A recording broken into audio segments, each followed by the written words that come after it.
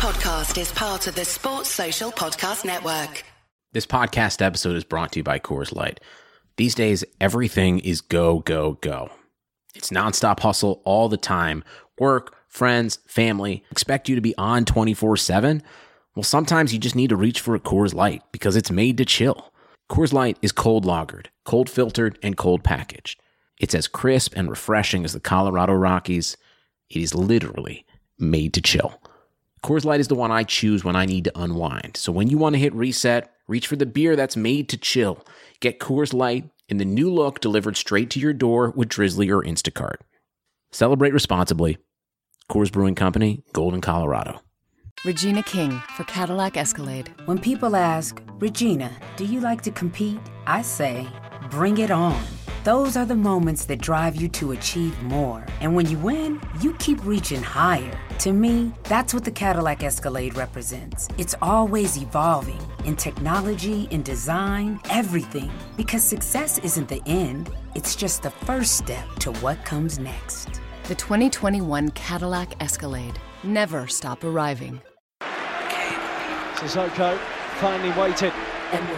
Eriksson low, great ball into the middle. What a save by Heaton. Denies Davinson Sanchez, Lucas Moura, and belted into the net. Brilliant goal. On debut, Tunge Ndombele has scored the equaliser for Spurs. Lucas Moura clips it. Oh, great goal! Stephen Bergwijn has arrived in North London. That is absolutely incredible on debut. Aurier! What a finish for 3-2 from Serge Aurier! First time here to Son.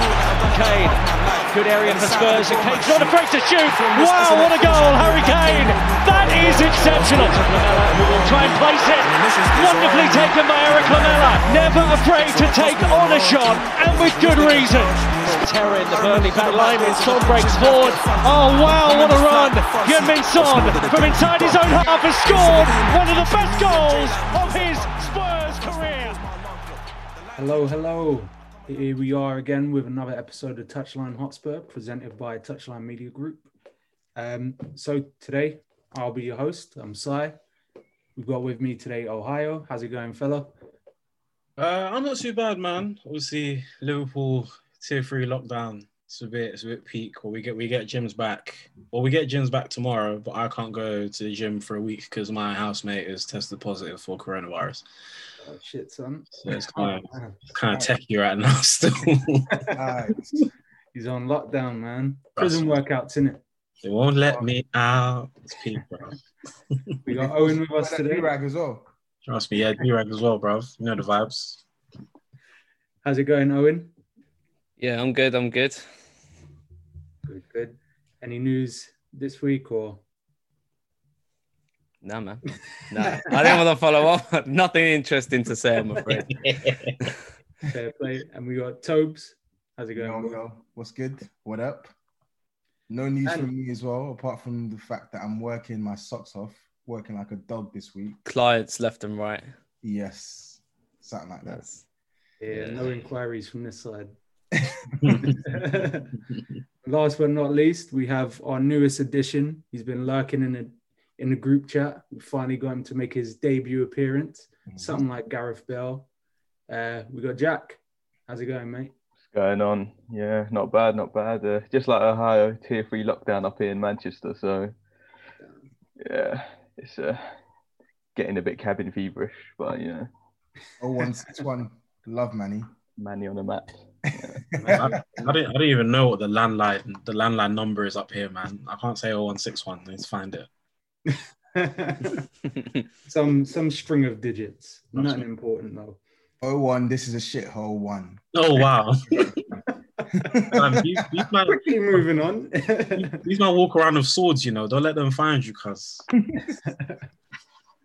So this has been quite a jam-packed week. Lots to talk about. We're coming off 2 games now.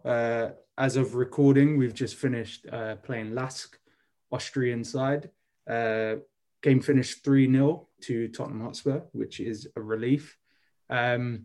speaking of threes, earlier in the week, we played West Ham, coming off of our podcast with Dan Lawless from West Ham Fan TV. The game finished 3-3. So it's action-packed game, to say the least. Sparked a lot of conversation over the week. So who'd like to kick us off with that?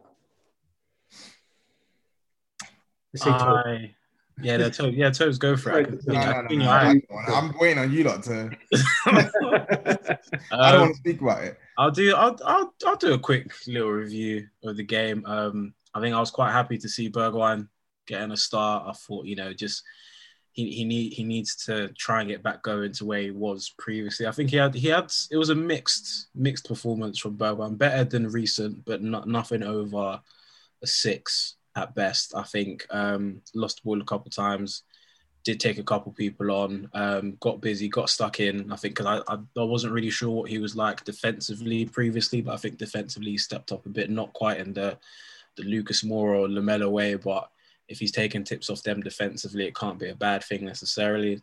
Won £350 off Kane and Son assisting each other in the first 8 minutes and screwing my house down. That was amazing. And Dom, Cold, Tongi, we backed him, and it's like he heard us backing him the whole time. Like he's moving wavy, man. I'm sure others are going to wax lyrical about it, but we've been knowing what he's about, and it's nice to see him stepping up. I think he got something like 8 ball recoveries, same amount of tackles as Højbjerg. That was genuinely really pleasant to see. And I think I'm going to stop on positives. Yeah, I'm going to stop on the positives right there. It was a tale of two halves. We definitely flew out the gate pretty early. Second half, though, I know, Jack, you've been waiting for this one. Oh, man. I mean, normally, if you're 3-0 up, taking your foot off the gas would be, in the long run, the right thing to do. But with our defence, with our individual errors that we make, we have to be 5-0 up to actually be somewhat comfortable. Because, oh man, I complain about our centre backs, right, all the time, and they are shit, all of them. But that wasn't okay. Sanchez is at fault for the second goal, but I'll say individual errors from Winks, from Sissoko for not even challenging for that ball as well.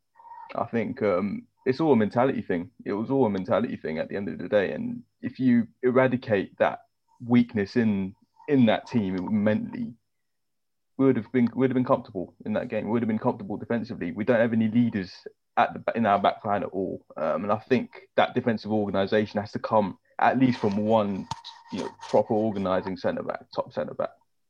He would be able to do that for us. But again, no one was leading us. Kane having to sprint back to make a block in the end of the first half just said it all. It's that separation between the mentally strong players and the fragile ones. It's funny you say no leaders at the back, because one of the big omissions from our side in the last couple of games has been Eric Dyer, who, for all intents and purposes, has been pretty solid all season. I know he has his detractors, but one of the things I did say going into the season was the fact that moving forward, I would prefer us to have Sanchez and Dyer at the back as our first partnership, because I don't really see Toby as a leader. And this is a long-standing opinion that I've had from the times where Vertonghen was at the back with him. You could often hear Vertonghen commanding that back line, either commanding Rose to pull his finger out or directing Toby, or even just covering for him in moments where maybe he's been a bit too aggressive or his man has spun him or whatever. And we definitely miss that. You can tell Dyer is a respected part of the dressing room. I don't know how you guys feel about that, but that is one of the observations that I've had. We've looked a lot worse at the back without Dyer in the team. Yeah, I don't rate Dyer, but after seeing Sanchez and Toby of late, I think he probably is by default our best centre-back. And again, there was one moment, I think, with Toby, he doesn't trust his physique anymore. There was a moment where the ball was played in the channels to Antonio, and it was played a bit ahead of him. Toby should should have gone for it. He was the favourite to get to that, but he decided to back away because he didn't trust himself. He doesn't trust his body anymore. And I think, sad to say, it's the end of Toby, to be honest. Yeah, he is declining. It's clear to see. I think he has the most composure in our back line by a country mile. Like when it comes to pinging a pass and just calmness on the ball, he has that. But like Jack says, his agility has completely gone from 70% to 0%. And I think in 1v1 situations, he is, honestly to God, the worst defender we have in our team. Like if there's any defender I don't want isolated 1v1 in our back line now, it's him, because it's a myth. And I also feel like as well, aerially, he's never been good aerially. He always loses out in aerial battles. And I do think, like Jack said, I don't rate Eric Dyer, but I do think to combat to combat the issues that we had with West Ham swinging them balls and into the air, I think he would have helped with that. But I'm not going to use that as our sole excuse for dropping those points, because I think collectively there was a lot that several players could have done to prevent all 3 goals. I think even beyond Eric Dyer, even beyond Alderweireld, who I actually thought played well. I actually thought he played well against West Ham. I don't think he put a foot wrong, but I just feel collectively, Winks, Moura, Sissoko, Sanchez, a few others, like just stupid things in high pressure situations, and it's cost us 3 points from what should have been a routine win home. So I don't know, man. I don't know. We can look at the centre back pairing. It is an issue. We know it's an issue, but I do think beyond that, there were just some players in our team that just completely switched off. So you've mentioned quite a few players there. I think coming off the third goal, especially, Winks got absolutely flamed on the timeline and pretty much everywhere else. Would you say that comes down to a lack of composure or mentality, or is it just rotten luck in a moment where brilliance offsets a bad piece of play? I think it's the brilliance offsets a bad piece of play, because I think people are going way over the top with the criticism of Harry Winks. Like, they're like, oh, Winks, I never want to see him at the club again. I'm like, bruv, like, yes, he should really and truly just boot that ball into row Z, but he's got there ahead of the first man. If he doesn't nick that ball ahead of the first man, he's the one that's going to get the ball and lump it back into the box or have an attempt on goal. So he's got there past the first man. And I'm sorry, there is nothing, absolutely nothing anyone can do about that Lanzini goal. That is an absolute screamer. He's got a 1 in a million shot of scoring that, and he's hit it. So, like, for me, the third goal, I'm not even looking at Harry Winks for the third goal. For the third goal, I'm looking at Aurier, who's giving away a free kick that leads up to the goal. And even that free kick, it was a soft free kick, but just don't give it away. Don't give it away. There's no pressure. You don't even need to touch the man. You don't need to touch the man. Like, let him do whatever he wants with the ball. There's seconds left on the clock.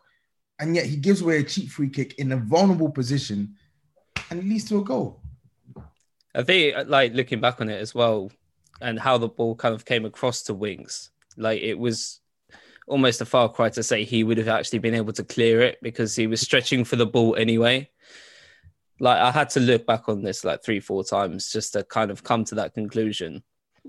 He's obviously tried to touch it down, got unlucky, and like you said, Toby, I think Aurier's mistake was worse. I didn't think it was a free kick, but that touch which led to that kind of conversation with Snodgrass, I believe it was, where he was under no pressure and he just had that heavy touch. Like, he should never have even been losing the ball there in the first place, to be honest. Yeah, it's a bit of tough. It's a tough one to quantify, because we see so frequently, especially in this team, in those late moments, there always seems to be a free kick. And again, people will attribute that to mistakes being made and so on and so forth. But I do think, given the flow of a lot of these games, the opposition is always going to be a lot more aggressive. So the margin for error shrinks tenfold. So for me, it was a difficult one to watch, because you don't want to give players a blie in those situations where they have been quite comfortable within the course of the game. But yeah, there's a fine line between a lack of composure and just the way football goes sometimes. So I personally just had a bit of a laugh when that Lanzini goal came in, because if there's ever a moment where I've sort of had to accept the idea of us being a little bit Spursy, that was definitely one of them. It wasn't all negative though. I think as Ohio touched on, Kane and Son, what more can we say about them? I mean, somebody take us through what the expectations for these guys is over this course of the season, because they're playing at the highest level at the minute. I think if they can maintain the way they're going, I think they're going to take who's top spot of the assist duo. Is it Drogba and Lampard? Someone correct me. Is it Drogba and Lampard? I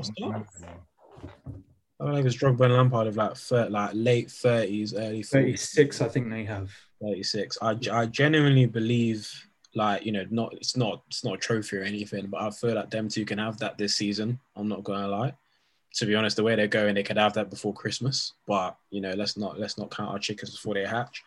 I think Son, you know, Tobes especially, I think you've been involved in a couple like is Son world class debates, and I think he's getting very, very close to that no longer being a conversation. You know, it's always been he usually has those patches where he just goes missing a little bit, or he just gets into those positions a bit less, and he seems a little bit ineffective. But in his defense, a lot of the team was ineffective last year, and there's just something I'm watching them that just leads me to believe it's not just a hot streak. It's like when I watch Calvert-Lewin nowadays. At the beginning, I was like, oh, maybe he's just cooking for now. But now I'm like, no, like, I think this is what this guy's actually on. Like he might have 3-4 games where he's not going to score, but I feel like when I look at Calvert-Lewin, I'm like, okay, I think you're now hitting the level that, you know, people have been backing you to hit. And I think it's the same with Son. Like we're seeing a level of consistency that we've been asking for, because when Kane's been out, like he has stepped up, whether it be through the middle or through the left. And I think we've touched on it in a previous pod. Again, the positives of Bale being about, some of them are very tangible that you can read, you can see key performance indicators and stuff. But I genuinely think Bale's presence, not in a competition way for Kane and Son, because they play different positions to Bale, generally speaking, but I do genuinely think having the extra quality of Bale in training is just giving them just a bit more of an oomph to show what they're about. Because if I was Kane and Son, I'd be like, okay, look, while you've been gone, we've been the big dogs here. Do you know what I'm saying? And it's like, yeah, you were the guy, but we're the guys here. So we sort of need to remind everyone, you might have the number 9 shirt, but this is who we are. This is what we're on. So again, there's no real way to measure that unless they come out and say it themselves. But I do think the Bale signing has just given them that extra senzu bean to just keep going forwards. You know what I mean? I think with Sonny as well, I think the real test, even beyond the fact that he's putting away all these chances, is the real test is when we hit like the Christmas period or Jan or whatnot, like, because we associate Son as a quality player. And like Ohio said, he's always been on the cusp of that world-class bracket, but he's never broken into it because he can be streaky. And I think this is the season where, even beyond scoring the goals, can you, when the going gets tough and our team's not really playing well, you're not maybe getting the chances that you're getting or the openings, can you still deliver a positive performance over the course of 90 minutes? Because when I look at someone like Sadio Mane and even Mohamed Salah, even when they're not scoring or assisting, they're killing the opposition. They're having top games. And Sonny, we've seen that even in games where he doesn't score an assist, he has the ability to kill teams, and we've seen him do it. But what I want him to do this season is eradicate that streakiness he has in his game. And second of all, I want him to make sure he hits that goal, that target, just to stamp that sort of world-class status. Because if you look at his expected goals and whatnot, he's always outperformed his expected goals, because that's who he is. He's someone who can make turn a half chance into a goal. But even beyond the whole outperforming your expected goals, can you maintain that sort of game-to-game consistency? If he can do that this season and he can keep scoring the way he's scoring, without a doubt, we'll be talking about a world-class player at the end of the season. And I think with Harry Kane, we know the proof is in the pudding, man. Like, we don't even need to wax lyrical about him. Everyone knows. If you don't know about Harry Kane right now, you're just playing yourself, because we knew it. we knew it. We watch him week in, week out. We know this is what he can do. And I think this is the first season, hopefully, if he stays fit in a long time, where we can actually say, rah, this guy's coming for the PFA this year. Like, he's hungry. And I think a lot of sides in the Premier League should really be worried about the way this guy's playing, because if he stays fit, the way he's playing now, I can't see anyone else beating him for that PFA award. In terms of areas of Son's game that sort of separate him from maybe the upper echelon players in his sort of position, and for me, those players would be, obviously, you've mentioned Salah, you've mentioned Mane. I'd add Sterling to that list as well in terms of world-class players who can just decide a game. For me, it's decision-making. Son will always get you goals. Son will always chip in with assists. But for me, those decisive actions is what changes a player from streaky to world-class and decisive. There's so many moments over the course of a season where the difference between a misplaced pass or releasing a ball early or taking a shot first time, these are things that can decide whether or not Son hits those heights that we all hope that he does. And I mean, the glimpses so far this season have been bright. So I am looking forward to it. In terms of world class, obviously Bale made his re-debut for us. He played about 20 minutes, was it? Came on about 70 minutes. How did we rate his performance? Bale, yeah. He I thought he's still looking a bit rough. His match sharpness isn't fully there yet, but he has shown glimpses of quality when the ball's at his feet. I think really his ability to just hit that, play those through balls in first time, the contribution to the own goal as well. I think those glimpses of quality are there, and we knew he was going to do that anyway. We know once the ball's at his feet in a good position, he's always going to produce something. And yeah, once he gets his match sharpness, I can't wait to see all that, really, pretty much. But yeah, looking a bit rusty physically, but in time, give it a few more games. I think like Harry Kane, I think just give him a few games to warm up, and there's a big fixture pile up coming in the next month, so hopefully he'll be ready by then. As the biggest detractor of this Bale return, Owen, how are you feeling about him and his performances so far? Obviously, this will transition nicely into the last game now that we have a bit bigger of a sample size. Yeah, I mean, watching him through the first half of tonight's game, he actually looked really sharp, I've got to say. If that final ball was better to him, he would have been able to do more, I'm sure. But from what I was kind of thinking he wouldn't be able to kind of bring to the table, he's kind of showed that already. Like, his dribbling looks really sharp. His acceleration looks decent. His touch is still getting there, but I mean, it's all good signs so far, and he kind of tailed off in the second half because he just needs the minutes right now. But yeah, I've got to say, I've really underestimated just how happy him being at Spurs has actually G'd him up to play as well as he is at the moment. So yeah, I actually have quite a lot of faith now he's going to kick on and be a mainstay starter and complete this mouth-watering front three, which we're going to look to get soon, hopefully. Totally. With relation to the front three, today we saw Vinicius for the first time. So our starting lineup had quite a few changes. Pretty much the whole back four was sort of shuffled a bit. We had Ben Davies captain in the side at centre-back, the return of Doherty at right-back. Midfield was Winks and Højbjerg. And then we had Bale, Lamela, Moura and Vinicius. So quite an attack inside, as you would expect in the Europa League. How do we rate this performance? It's a bit of a strange game to gauge because of the fact that obviously a lot of changes made, lower opposition. But what stood out for us today? Lamela still doesn't know how to pass in the fight. Like I just don't understand it. Like his tenacity in winning the ball back in the final third genuinely might be the best in the Premier League. Like legit, that he might be the best at it in the Prem. But there was two massive. I think there was one occasion in the first half where he's like dribbled from, I think, the back end of the middle third, got to the beginning of the final third, and he had like Bale, Vinicius, Reguilon, and someone else and he just looked like he just didn't know what to do, and I just didn't get it. And then he managed to win a free kick like 10 seconds later, fair play.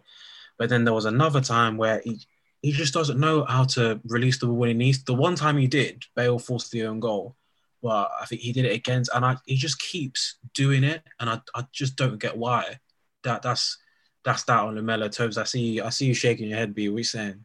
Mate, I don't know how he's got kids. How has the man got kids? This guy does not know how to release to save his life. If you got to release a ball, how's he releasing them bits down below, man? He can't release to save his life. It's ridiculous.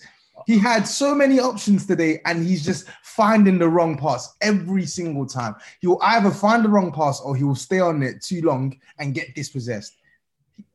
I don't understand it, because what's weird is he's actually meant to be a bit creative. He played centrally on the right for Roma, and we've seen him create chances in the Spurs side as well. So where the hell is his decision-making gone? I don't understand it. And I said it in the summer as well. We should have flogged him. I'm still saying it now. We should have flogged him. But you know what? If Mourinho's gonna make you the 7th choice attacker and you're gonna play minutes against, I don't even know where this team are from. I don't know where they're from. Austria. If that's the case, if that's the role, then fine. I'll accept that. But just watching him makes me want to bang my head against the wall. When it's ridiculous. So you're saying you're not renewing his contract after next season? No. Hell to the no, man. Hell to the no to that testimonial as well. Wait, he's our longest serving player right now, ain't he? I swear. Is he? Yeah, he is. Yeah. Danny Rose is still in the cards, but it's not. So I know you're a big detractor of Lamela, Jack.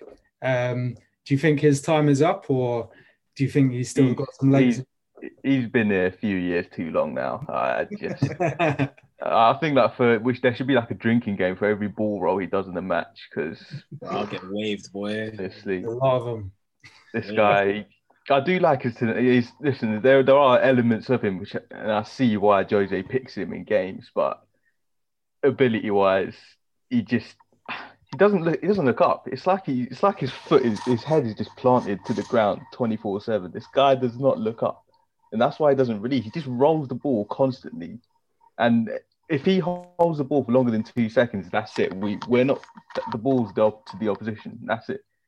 The very rare occasion where he actually lets it go, we still keep the ball. We still retain the ball. Otherwise, I don't know. He's just from moment one. I think there was a North London derby when he lost 1-0 at the Emirates was it his debut or his first start? It was he came on as a sub. I remember Yeah. that one. Giroud scored, didn't it? Yeah. And he came on. I was like, we're all excited. Like, yeah. You know what? We might have to. We got to play here. You might do something. And then I'd see like 6 ball rolls in the first minute, and I was like, yeah, we ain't getting back in this game. And he's not changed since. He's still the same player. It was so frustrating because quite a poor side, and it was quite nice that we didn't struggle against our Austrian team. But it was nice to see. Love it. Do you know? I think Jose's slightly copying Liverpool and Klopp a little bit, because we saw just how attacking our fullbacks were, and Reguilon and Doherty were both fantastic tonight, I thought. And we had Winks and Højbjerg covering those spaces every time they did bomb forward. Obviously, Winks had quite a bit of hate in the first half. And it was somewhat unjust. Like, I guess on the ball, he was a little bit scarce at first, because I felt like he was trying to overcompensate for being criticised for being poor physically. And we saw him kind of covering Reguilon spaces and committing a few fouls early on.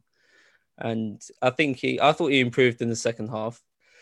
And Carlos Vinicius really impressed me tonight, to be honest. Like, constantly a presence.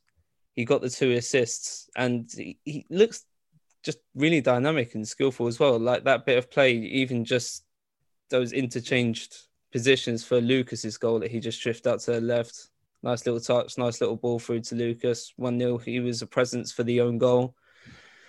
Yeah, plenty of positive signs all round, even though we could have scored a lot more without Lamela on the pitch, because the spaces which were popping up in the second half, and we would just be on the transition and there'd be like 2-3 people just outright through on goal. Like, it wasn't even like, oh, he could be through on goal with the right pass. They were clean through. Yeah.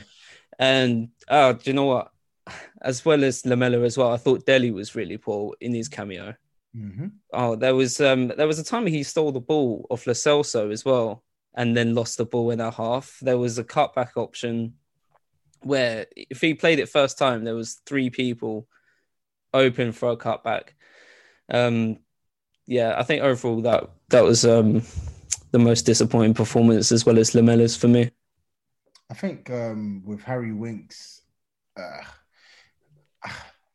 I like, Jack will know that I like sticking up for Harry, but like, I think the first half, I didn't think he played that well, to be honest. And I do think that his fouls, that's in his game. Like, I see Harry Winks give away a stupid cheap foul, like pretty much every couple of games I watch him, like, and they're blatant fouls, and he'll start yelling to the referee as if they're not fouls. Like, bro, you just hacked him out. It's a foul. And then, but I don't really want to get onto him. I thought like his passing could have been a bit better, but like, I mean, we're playing Lask. Overall, he had an okay game. So I don't think tonight is the game for people to sort of like jump on Harry Winks' sort of neck. But I wanted to zero in on Vinicius, man. And I said it when we signed him, and I'm saying it now. Like, it's so refreshing to have a dynamic forward who can actually look like he can carry a goal for it and can lay off chances for other people as well. Just like you said, him peeling off onto the left channel and finding that pass, man, like, that's brilliant.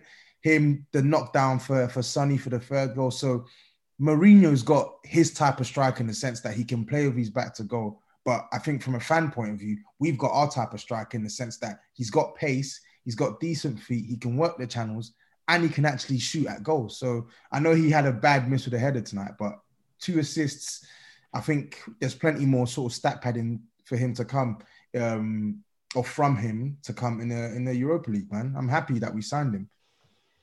It was a good performance. It definitely gave everyone a bit of something to look forward to, which somewhat leads me into sort of reflecting on maybe the past a bit. The West Ham result obviously was a bitter pill to swallow for everybody, and it sparked quite a few animated conversations in our group chat related to the term and the phrase bottling.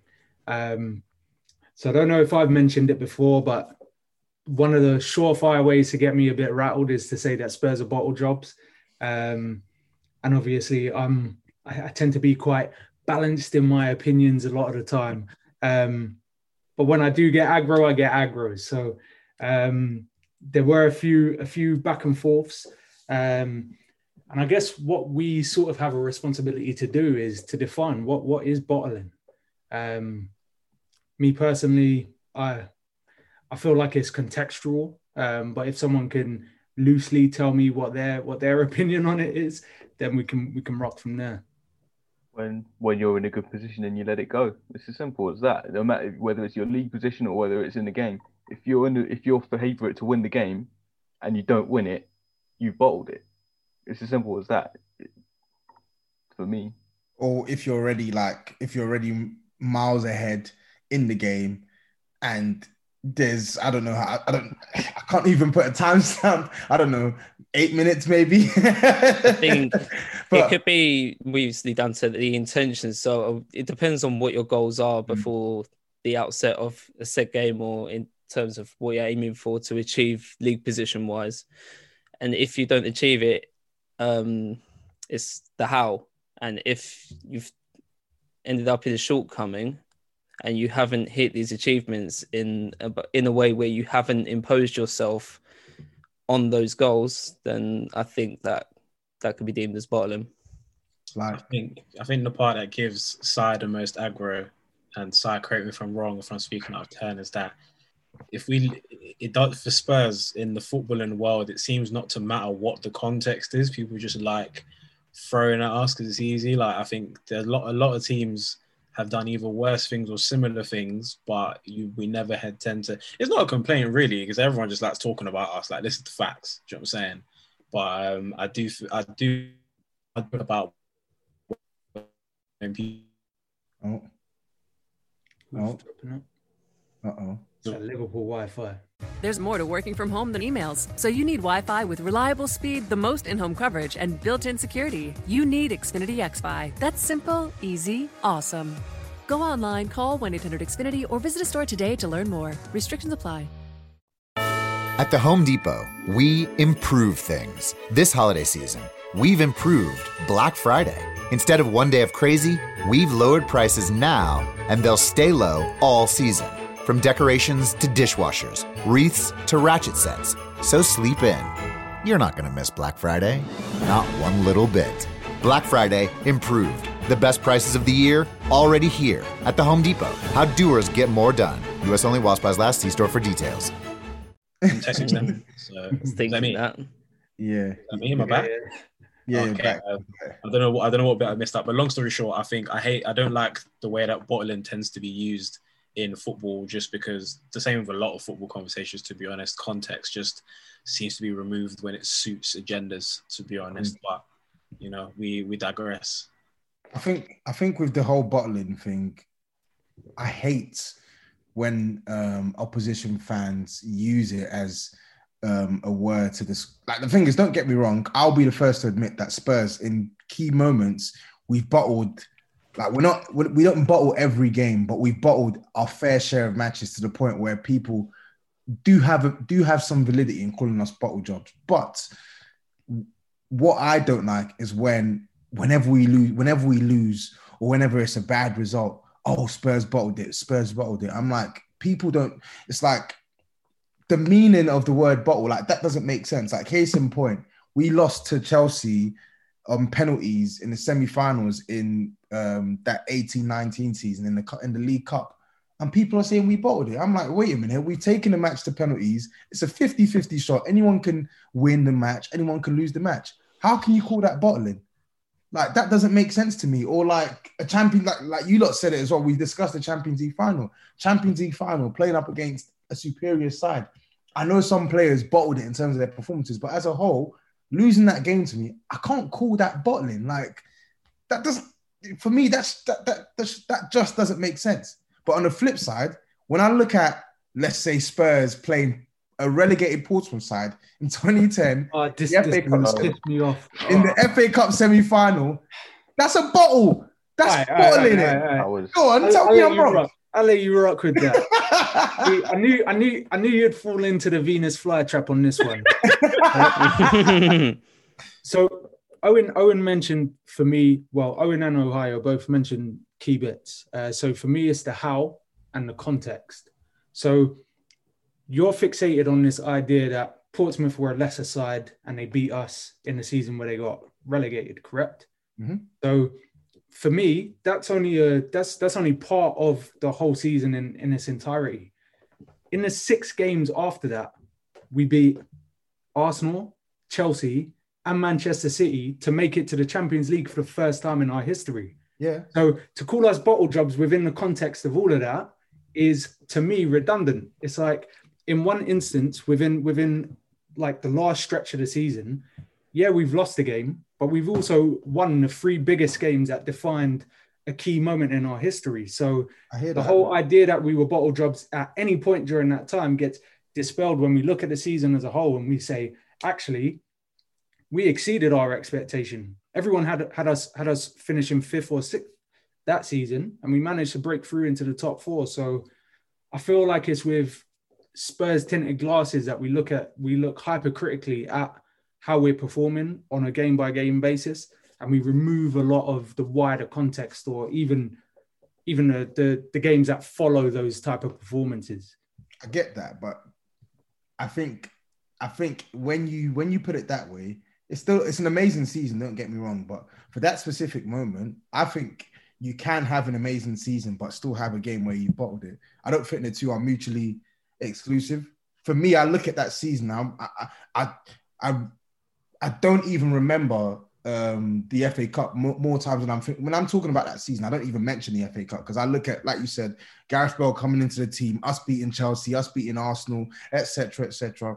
Brilliant. Us winning that away to Man City, but ultimately, that's a cup semi-final against a side that I think we did beat in the league.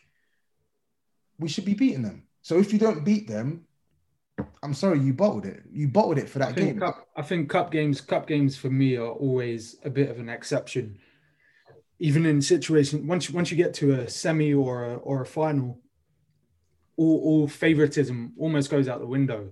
Realistically, we see it all the time. Like the lesser teams will elevate because they feel like that's the only shot they're going to get, or the bigger teams, they take the occasion for granted and they fall short of expectations. So again, within the context of that particular game and that run-in, there was a lot of other things for us to focus on. If it would have been nice to win a cup, it's always nice to win a trophy, but ultimately, even those trophies only really serve to supplement your baseline objectives over the course of the season. So if I'm sitting there and I'm being hypercritical, I'm like, yeah, you should always beat teams that are worse than you.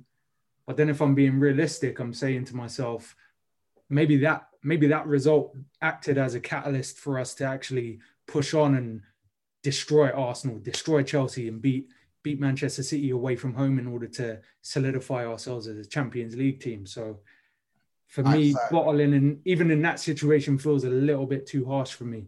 All right, so let me ask you this question then. Yeah, so let me think of an example. So Newcastle back in 96? 96. Yeah. 96.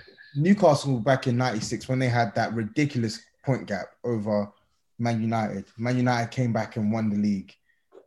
Would you say that was Newcastle bottling the league? Absolutely. Even though they were amazing, would you say that Newcastle were bottling the league? And that's one example. Leicester last season, yeah. Leicester were clear. They were third. Everyone had already sort of said, yep, Champions League rubber stamped. They finished, they were like more than 10 points clear. They finished the season 5th. Would you call that bottling? And then my final example, Tottenham now.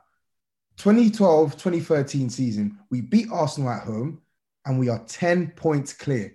We're 10 points clear of Arsenal with, I don't know, maybe like 8 or 9 games to go. And we somehow finished below Arsenal. A weakened Arsenal side, might I add as well. So would you call all of the, if you can't call these scenarios bottling, what do you call them? They're not all bottling. Newcastle, yes. Leicester, no, because again, removing, if we're paying respect to the actual context, COVID hit, came back from the restart, and then their form petered out. But their form was petering out before COVID, though. Yeah, but it petered out in an exponentially worse fashion post-COVID. So again, I've got to give them a little bit of a blight. I'd love to scrutinize them because I'm not the biggest fan of Leicester, but it is what it is. You got to be reasonable. And in terms of us finishing below Arsenal, that for me was always a mental block for us until we did it, and we haven't really looked back since. So again, you can be as far ahead as you want, but you still got to play all of your games, innit? And over the course of a league season, I feel like whether you get off to a hot start or you finish strong, you do have to pay respect to the fact that until the season's done, it's a toss-up where you finish. You got to finish your dinner every single game. So I think it's difficult to even call that a bottle job. I think it's unfortunate. I'm going to chuck one more spanner into it, and I'm going to open the floor for everyone else. So that season when we finished 5th, it followed a season previously, literally the season before that, where we were in the exact same position. Third, 10 points clear of Arsenal. We were 12 points clear. 12 points clear of Arsenal with an even weaker Arsenal squad. An even weaker Arsenal squad, and we finished behind them. So this is what I'm trying to say. Like, if you're not going to call it bottling, what do you call it? 2006 as well. Lasagna Gate. Lasagna Gate. But even Lasagna Gate, I wouldn't call bottling. I would say, I think that's just unfortunate. But 2011, 2012, 2013, what would you call that if you don't call it bottling? I think for me, like, because again, bottling is very hard, like contextually, like in golf, like you call it the yips, but again, golf is completely different. It's one-on-one, and they put it down to like, you know, psychologically, your body just doing something completely involuntary in your golf game. I think with football, for me, like, it's when you genuinely cannot handle the pressure. Like, you're in a position where it is genuinely in your hands. And I'm sorry, like, if you're 10, 12 points clear with an amount of games where it is 100% in your hands, and if I just think for me, if you let the pressure get to you that much, then you have bottled it. Do you know what I'm saying? And Sai, going back to your point with the FA Cup loss potentially acting as catalyst, I think the two can be the same. I think we can say we bottled the semi-final, and I think that there were definitely some, you know, I agree where you said, you know, some higher level players are going to get complacent, lower level players are going to try and step up more, but it's going to be on the higher level players to step up when it counts. And if they let the pressure get to them and they think, Kevin Prince Boateng's giving me a tough time today, for me, that's bottling. Yes, did we turn it around and finish as high as we possibly could? Absolutely. But I think you can say you bottled that semi, but then also did well afterwards. Do you know what I'm saying? Because in the situation, like, we had a semi-final to win and we didn't, that we probably should have. You know, while on junior side. Owen, I know you want to say something. You're smirking over there. Oh, I just saw Sai potentially getting distracted there because I knew he wanted to chime in, but he couldn't. But to offer a little bit more context as well, I guess a lot of our shortcomings when it comes to bottling is mainly, like, I don't think we bottled, I'd say either the 15-16 or 16-17 league seasons. However, I do think we've had a lot of shortcomings in terms of bottling and not imposing ourselves in high-stake cup or knockout games. Like, there's been I don't know how many semi-finals it's been now since we've won for the FA Cup, but there's a fair few. Yeah. Knockout game against Ajax, it was a little bit different because we just were not expected to do it. Whereas against Liverpool, they just didn't turn up. I'd say we bottled that. There's been semi-finals against Chelsea and Man United, especially when we took the lead against United. I felt like we bottled that, and especially Portsmouth as well. And like Ahayo said, I think you can call it bottling, but if you're looking at it over a course of a season and it does that acts as a catalyst for you to do better, albeit the same, but let's try not bowl the next semi-final, and then it happens again. So, yeah, like I don't know. I'm still mostly on the fence with this, but I've got to say I'm probably leaning towards us being bottlers in the sense where we have had so many shortcomings in these high-stake cup games. Definitely. That's what I'm thinking as well.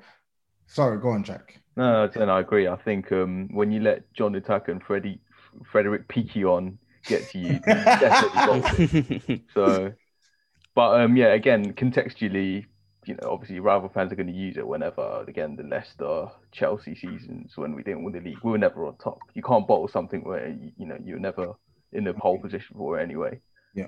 I think some Liverpool fans will always say that they didn't bottle the 13-14 season because they were never in the run-in, you know, before the season started to even, you know, barely for even top four, let alone winning the title. But obviously, how many points were they above City? I can't remember. Like with 2 games left. Yeah, that's bottling. That is bottling. It doesn't matter what position, what you were in, or what your expectations were before the season starts. It's what position you put yourself in at that time, at that period, at that moment, and you choke. At the end of the day, you know, the term choking is there, and that's what we've done on plenty of occasions. I think tactically, when Son was left wing back, He played brilliantly that game, though. Yeah. We were really good in that game. They just scored everything that they hit. But it cost us as well with the penalty, and yeah, at the end of the day. So, you know, it's small little things like that. Yep. on that game as well, it's funny you mentioned that because, Si, you say we played well. We did play well, but you know what the difference was between us and Chelsea? Conte didn't show Pochettino his full, what's the word I'm looking for? He didn't show Pochettino his hand. Like, he still had weapons on the bench. And I felt Pochettino shoehorned Sonny into that team. He didn't need to do that. He could have left Son on the bench, played your 3-4-3. When the game's at 2-2, then you bring him on. And then you try and see if you can crack Chelsea down some more. But no, we didn't do that. And instead, we ended up bringing on Kyle Walker on the bench and playing him left wing back or something like that. There were injury issues going into that game. I remember going to that game, and on the way there, I saw Son as left wing back, and I was a bit confused. I thought we were going to play 3 at the back, but we didn't. So yeah, it's one of those things for me. Like, again, context is key, and even in those moments, I guess I'm just adverse to the phrase, if you will. I think it has to be taken on a game-by-game basis because we've seen over the course of history that football can be quite cruel. You can't really provision for certain things that might happen over the course of a game or how momentum might shift. So I don't think it's indicative of any fibre within our DNA that we've fallen short at the last hurdle, because in order to get to the last hurdle, you've got to get over some hurdles anyway. So if we were constantly getting knockouts of Champions League or first rounds of cups, then I'd understand.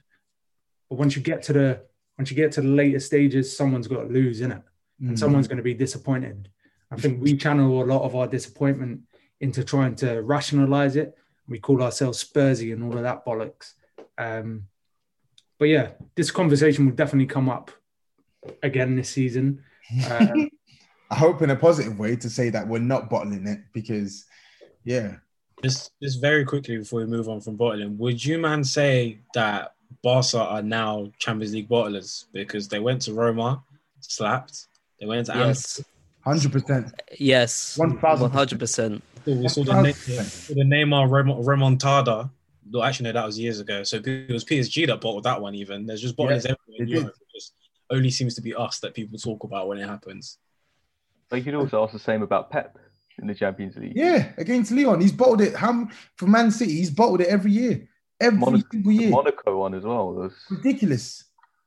The Spurs one was the Spurs one was brilliant to be at, but from his perspective at home to not go through when the Harry Kane team with no Harry Kane. The Harry Kane team. Man, it's that is what you call A grade Pierre de la Resistance or whatever it's called. That is chef's kiss bottling. I think what Spanish beer can we attribute to him? I'm on the alcohol-free Copperbergs today, so I'm getting a bit wavy with the bottles. Given the current pandemic, just give him a Corona, bro. But even with Bayern when they played Atletico before he joined City, I think the favourites for that game. It was just Griezmann and Inshallah that one, and they exactly. Yeah, that was really good from Griezmann though. But just the last word on this though, I think it's really funny when opposition fans call us bottle jobs. But the one thing Sai said in our chat, which is true, is that when we've come a long way to sort of shed that image, that doesn't get spoke about enough. Like people will talk about the fact that Spurs, they never win away at Chelsea, blah blah blah. But when we did win away at Chelsea, we won 3-1. You weren't talking about it. People will talk about Spurs, this that and the other, Europe, this that. But when we get all the way to the Champions League final, they're lucky. It's this, that, and the other. I think if you're going to call us bottle jobs, at least give us some sort of credit when we sort of exceed your expectations in these pressure cooker situations. And I don't think we get that love whenever we sort of surpass people's expectations. They hate us because we're doping at this. That's simple. Going into the weekend, we have Crystal Palace. Is it Crystal Palace? I thought it was Burnley. Burnley, sorry. My mind is scrambled now. We have Burnley this weekend.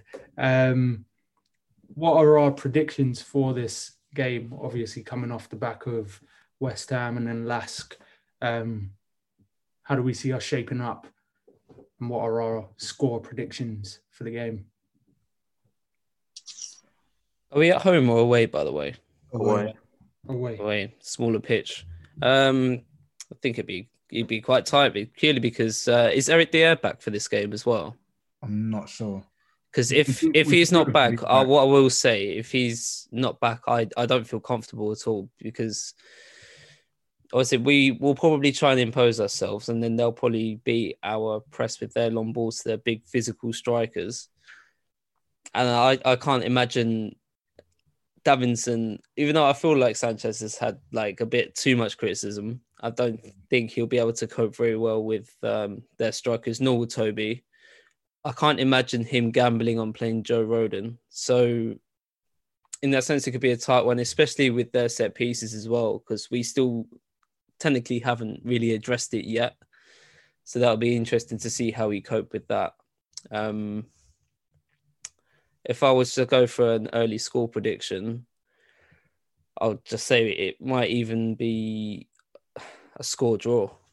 Nah, we're going to win that. I know I was confident against West Ham and we got egg in our face, but like Mourinho said, I don't think you're going to see us go 3-0 up with 8 minutes to go and not win the game again, at least certainly not for a long time.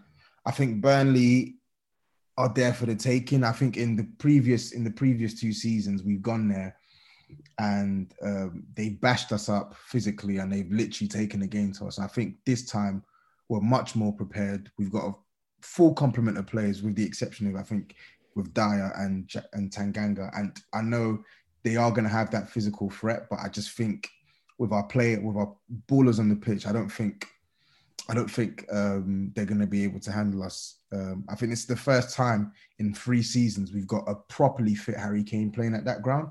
And the last time we had a fit Harry Kane playing at that ground, we slapped them 3-0. So I say 100% fit anyway. So I'm not worried about this match. I think a clean sheet will be too much to ask for. So I think the game will end 2-1 or 3-1 to us, but I'm confident we're going to get that result. They haven't won the game this season, have they?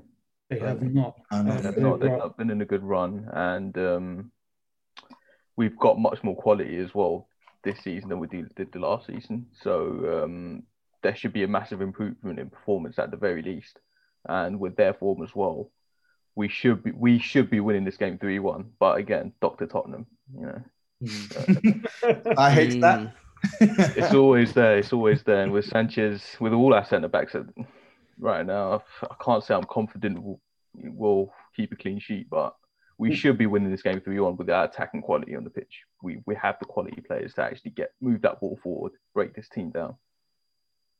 Yeah, I think I'm going to go with, obviously I got about the boys, so I'm going to say 2-1. I would love a 2-0, but I genuinely think that Chris Wood and Ashley Barnes will be a little bit too much for Davinson and potentially Toby. I think Eric would be able to handle one or the other, but I do think if someone partners Eric, he's going to be in a bit of trouble, annoyingly. But you know, on the positive side, we haven't spoken much about Hugo this season, and I think not on a taken for granted vibe. I think because he was arguably our best player since restart. I think it's just a good thing he's just kept it consistent to the point we don't feel like we need to talk about it now. Do you know what I mean? Like before lockdown, he was looking a bit slippy to the point where post lockdown we were like, oh yeah, he's doing great. Whereas like, well, that's the guy we bought in the first place. Do you know what I mean? And now he looks like he's maintained that level. So I think that does us a bit of a favour, even with shaky centre backs. I think I'm going to try and slap a 10 on return the favour again between Sonny and Kane. So yeah, I'll go 2-1 for the boys. I'm confident. They've not won a game, as Jack pointed out. They've lost 3. They have a -5 goal difference. They're not scoring against us. They're not. As much as I'd like to like put. Don't clip that in the edit, by the way. Pre-match thoughts aside, they ain't scoring. They ain't scoring. I'll put my hat on that one. Nice. Knowing us, they will score in the first 6 minutes now, but. No, for me, we do have a lot more quality than we have had in the past. Our squad depth is very impressive. To have Kane and Son and Bergwijn or any combination of our front players is going to be an advantage for us. And I think in these type of games, we're going to see this new style and this new setup that we've been playing with the extra width on both sides of the pitch provided by the fullbacks. I think we'll be able to break them down a lot quicker than we have in the past. We've also got Bell to come off the bench if needed. So maybe we'll see a 30-yarder that we've all been clamoring for. So I do expect us to win 2 or 3-0, to be perfectly honest. If it's anything else, so be it. As long as we win, I'm cool, because we need to start racking up these points ASAP. So yeah, does anyone else have anything else to add? I think Ndombele's coming back for revenge season, because this was the very same ground where Jamie Carragher's infamous criticism, Mourinho hanging him out to dry. And yes, he was shit. He was shit that game, I know, defensively and whatnot. But I just felt that like that game was like sort of possibly the turning point. And now to have him rested today, knowing that he's going to start that game, I think it's revenge season. And I think against that weary sort of Burnley midfield, he's coming for blood. So with Lo Celso on the bench as well, I'm so confident that we're going to get 3 points. I'm so confident. Yeah, totally. Ndombele in these type of games is going to be vital for us. It's a player that can carry the ball as well as break the lines. We've been missing that for a long time, and we finally got it. So yeah, I'm just hoping he sprints so we can dispel all of that bullshit. Hella sprints. Definitely. Hella sprints. This is a game for Højbjerg as well. I want to see that physical battle in that midfield. I want to see him clap people. Højbjerg the barbarian today with the head wrap and all of that. Got a big gash on his eye and all of that. Terry Butcher. That was mad, you know. Man megged him and carried on jogging. And when he kicked the ball out, I was like, he just had blood spurting out his eye and he was calm. Like, boy, that's Mourinho's warrior, bro. Yeah, that's a progressive midfielder, man. Trust me. until he makes a couple mistakes or starts passing sideways, and Jack is going to be back. This guy looks to pass the ball forward. That's what I'm saying. To be fair, when we first spoke about Højbjerg, Jack was quite positive about him, even in absence of the fact that like he wasn't sort of like, I don't know, like a party or whatever. But he's getting much better, man. Every time I watch him, I'm smiling because I'm seeing this guy literally boss things in our midfield, and we've needed that for a long, long time. And I'm happy to be proven wrong about him. Very happy. You don't need a sensational name in that position. You just need to be a cog in a well-oiled machine, and that's what he is, pretty much. Yeah, he's definitely given me early Wanyama vibes in terms of just slotting in. No real assimilation period, bar the first couple of games where he looked a bit below the pace, but he's slotted in and he gives freedom to the rest of the boys. So, as Jack said, that's pretty much all you need is that cog in the hub, and just keep it moving. Let everybody else do all the fancy shit. So, I think that's all for this week. Obviously, we'll be on the socials and make sure everyone join the Discord. I know it's been slightly neglected by some of us, me in particular, but we are looking to get better with all of that side of things as well. So do join the Discord, keep the conversation going, and we'll see you guys soon. This episode is sponsored by Schwans.com. What are you having for dinner tonight? Good question.